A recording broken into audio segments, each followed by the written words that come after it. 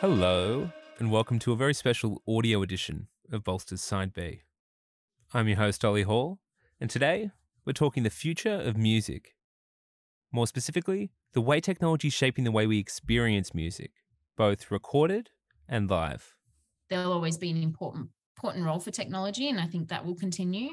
Is there one metaverse? Are there multiple metaverses? Is the metaverse just like the internet?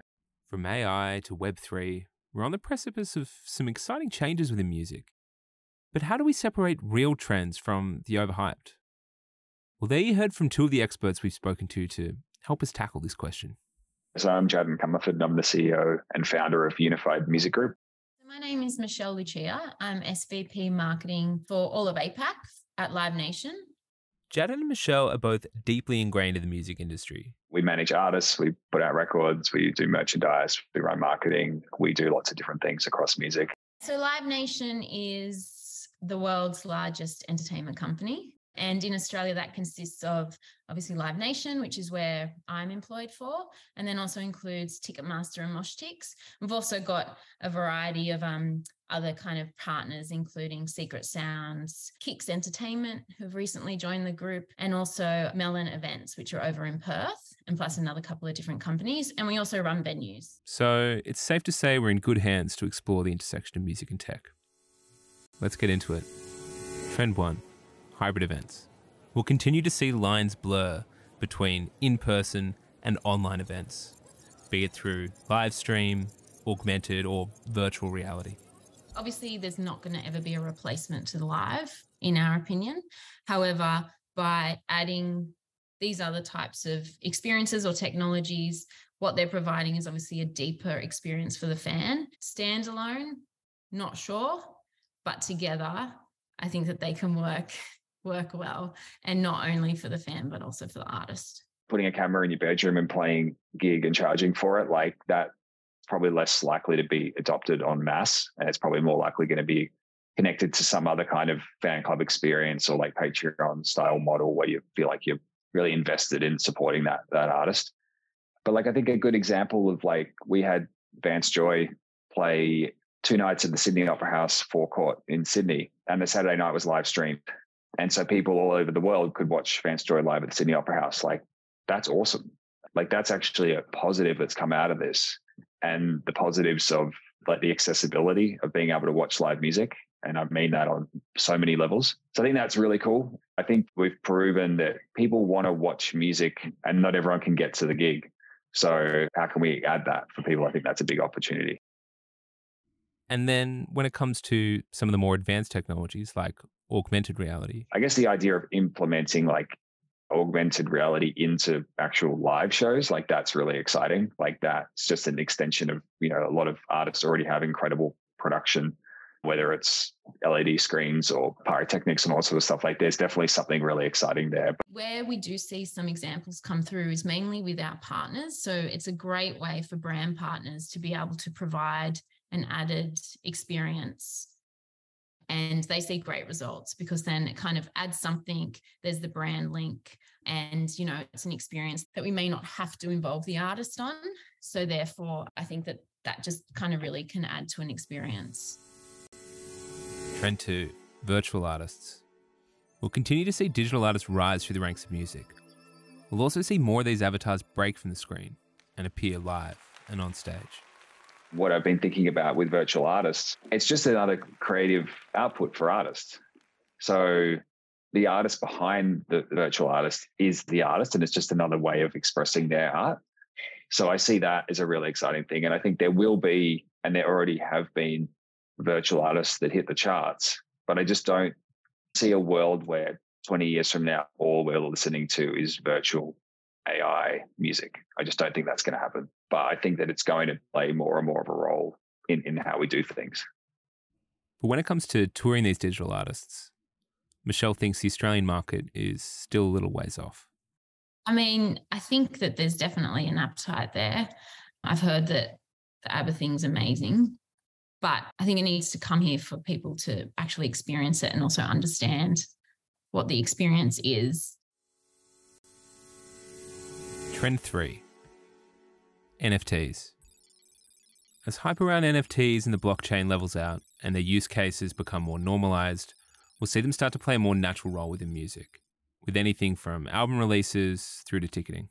I think that there's definitely an appetite, especially now it's probably become more mainstream, around NFTs adding to the experience or being that kind of memento from a tour. I think we'll see that more and more now that people are understanding also what an NFT is.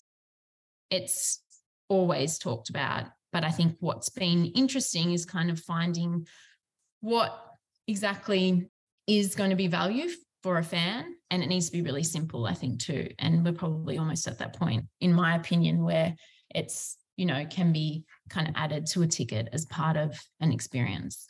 There's a lot of music fans out there that want to give more money to their favorite artists. And so this idea of a digital collectible, I think, is a really exciting concept that I think has the potential to not replace the way we listen to music, but just it's essentially the creation of a new format for music. So I think that's really cool. In a world where there's more artists and attention spans are stretched further and stream rates are quite low, we do need to find other ways to monetize music and make it equitable for artists. So I do think there's a big opportunity. And for me, I think Serenade is really paving the way for how this can be applied in a way that people can understand and don't have to go down these crypto rabbit holes to try to understand what's going on. They can just interact with it like they are with any other sort of e-commerce or online store. So Serenade created a format that they call a digital pressing, which is essentially an NFT. But I like to think of it more like an iTunes album download, but it's limited. It has extra content and it gives you the ability to collect something of your favorite artist. And so we've worked with them with a number of our artists like Ocean Alley and Client Liaison, but they did Muse's last album, which went number 1 on charts in the UK and Australia. And the Serenade sales actually contributed to those charts. The key here seems to be simple and seamless. A fan shouldn't necessarily need to know that what they're purchasing is an NFT. All they need to understand is the value it brings them. Trend 4, gaming, or the so-called metaverse. The video game and music industries are going to continue to converge in 2023, offering new opportunities for artists looking to share their music and new spaces for fans looking to experience it. I guess I like to try to think about gaming as just another format in a media sense. So there's TV, there's film, there's advertising, there's gaming, there's all these different places where music lives. So I just kind of see gaming as just another version of that.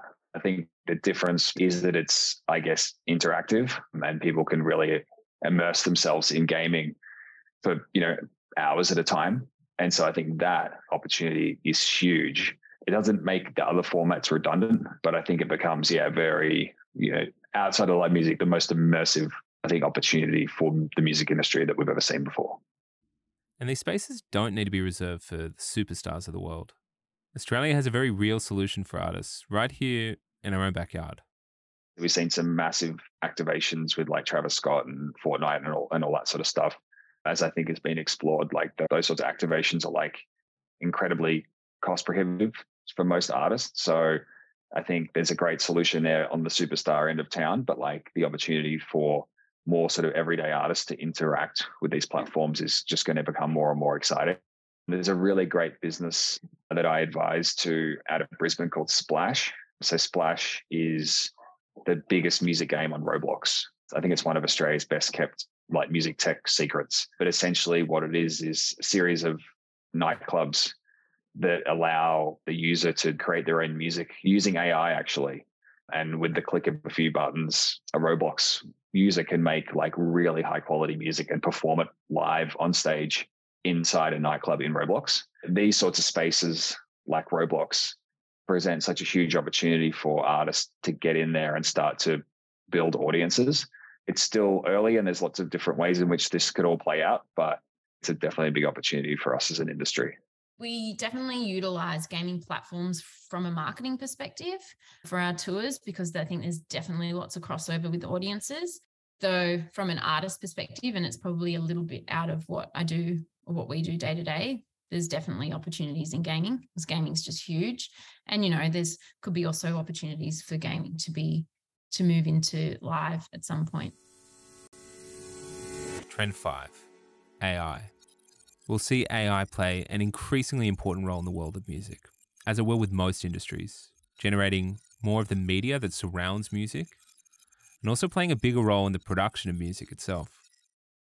Accelerating at a huge rate is the whole movement around artificial intelligence, particularly like OpenAI and DALL-E and these things that are presenting like incredible opportunities, potentially incredible threats.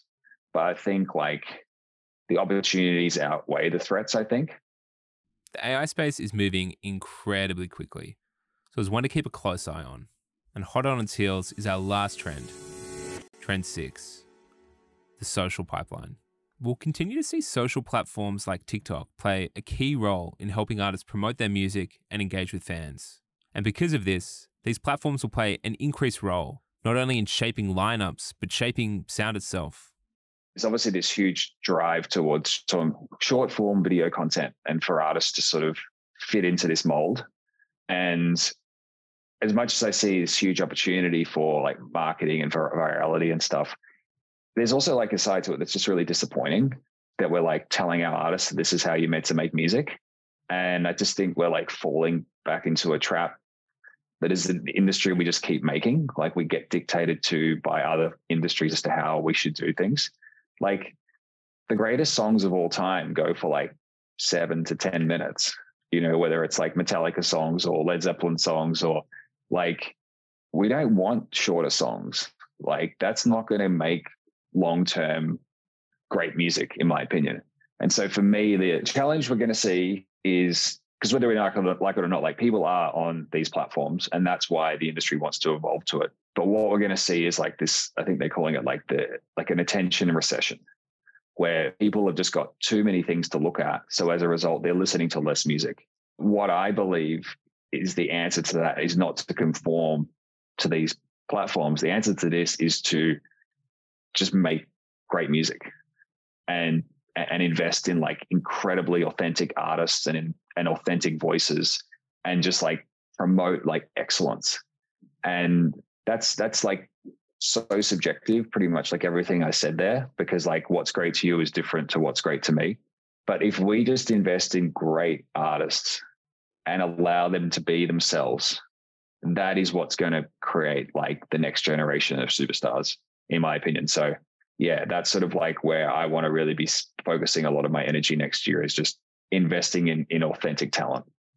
So I guess the industry is always changing, and I think that it hasn't always been technology-led, or maybe it has. From our point of view, or from my team's point of view in particular, from a marketing technology standpoint, we need to lean in on platforms to help us deliver what we want to try to achieve, because if we don't, then, we'll be left behind in terms of ticket sales. So it's really important. I think it will continue to drive change, but I think it is kind of an industry that is always evolving and changing. There'll always be an important role for technology, and I think that will continue. But I think there's also needs to be an element of other change too, or people that bring about that change, versus just always being technology led. I think it's a combination. So there you have it. 6 trends to look out for this year in the world of music and tech. A big thanks to our guests, Jaddan Comerford and Michelle Lucia. Also, a special thanks to you for joining us here at Bolster for our first foray into audio. My name is Ollie Hall, and this is Side B.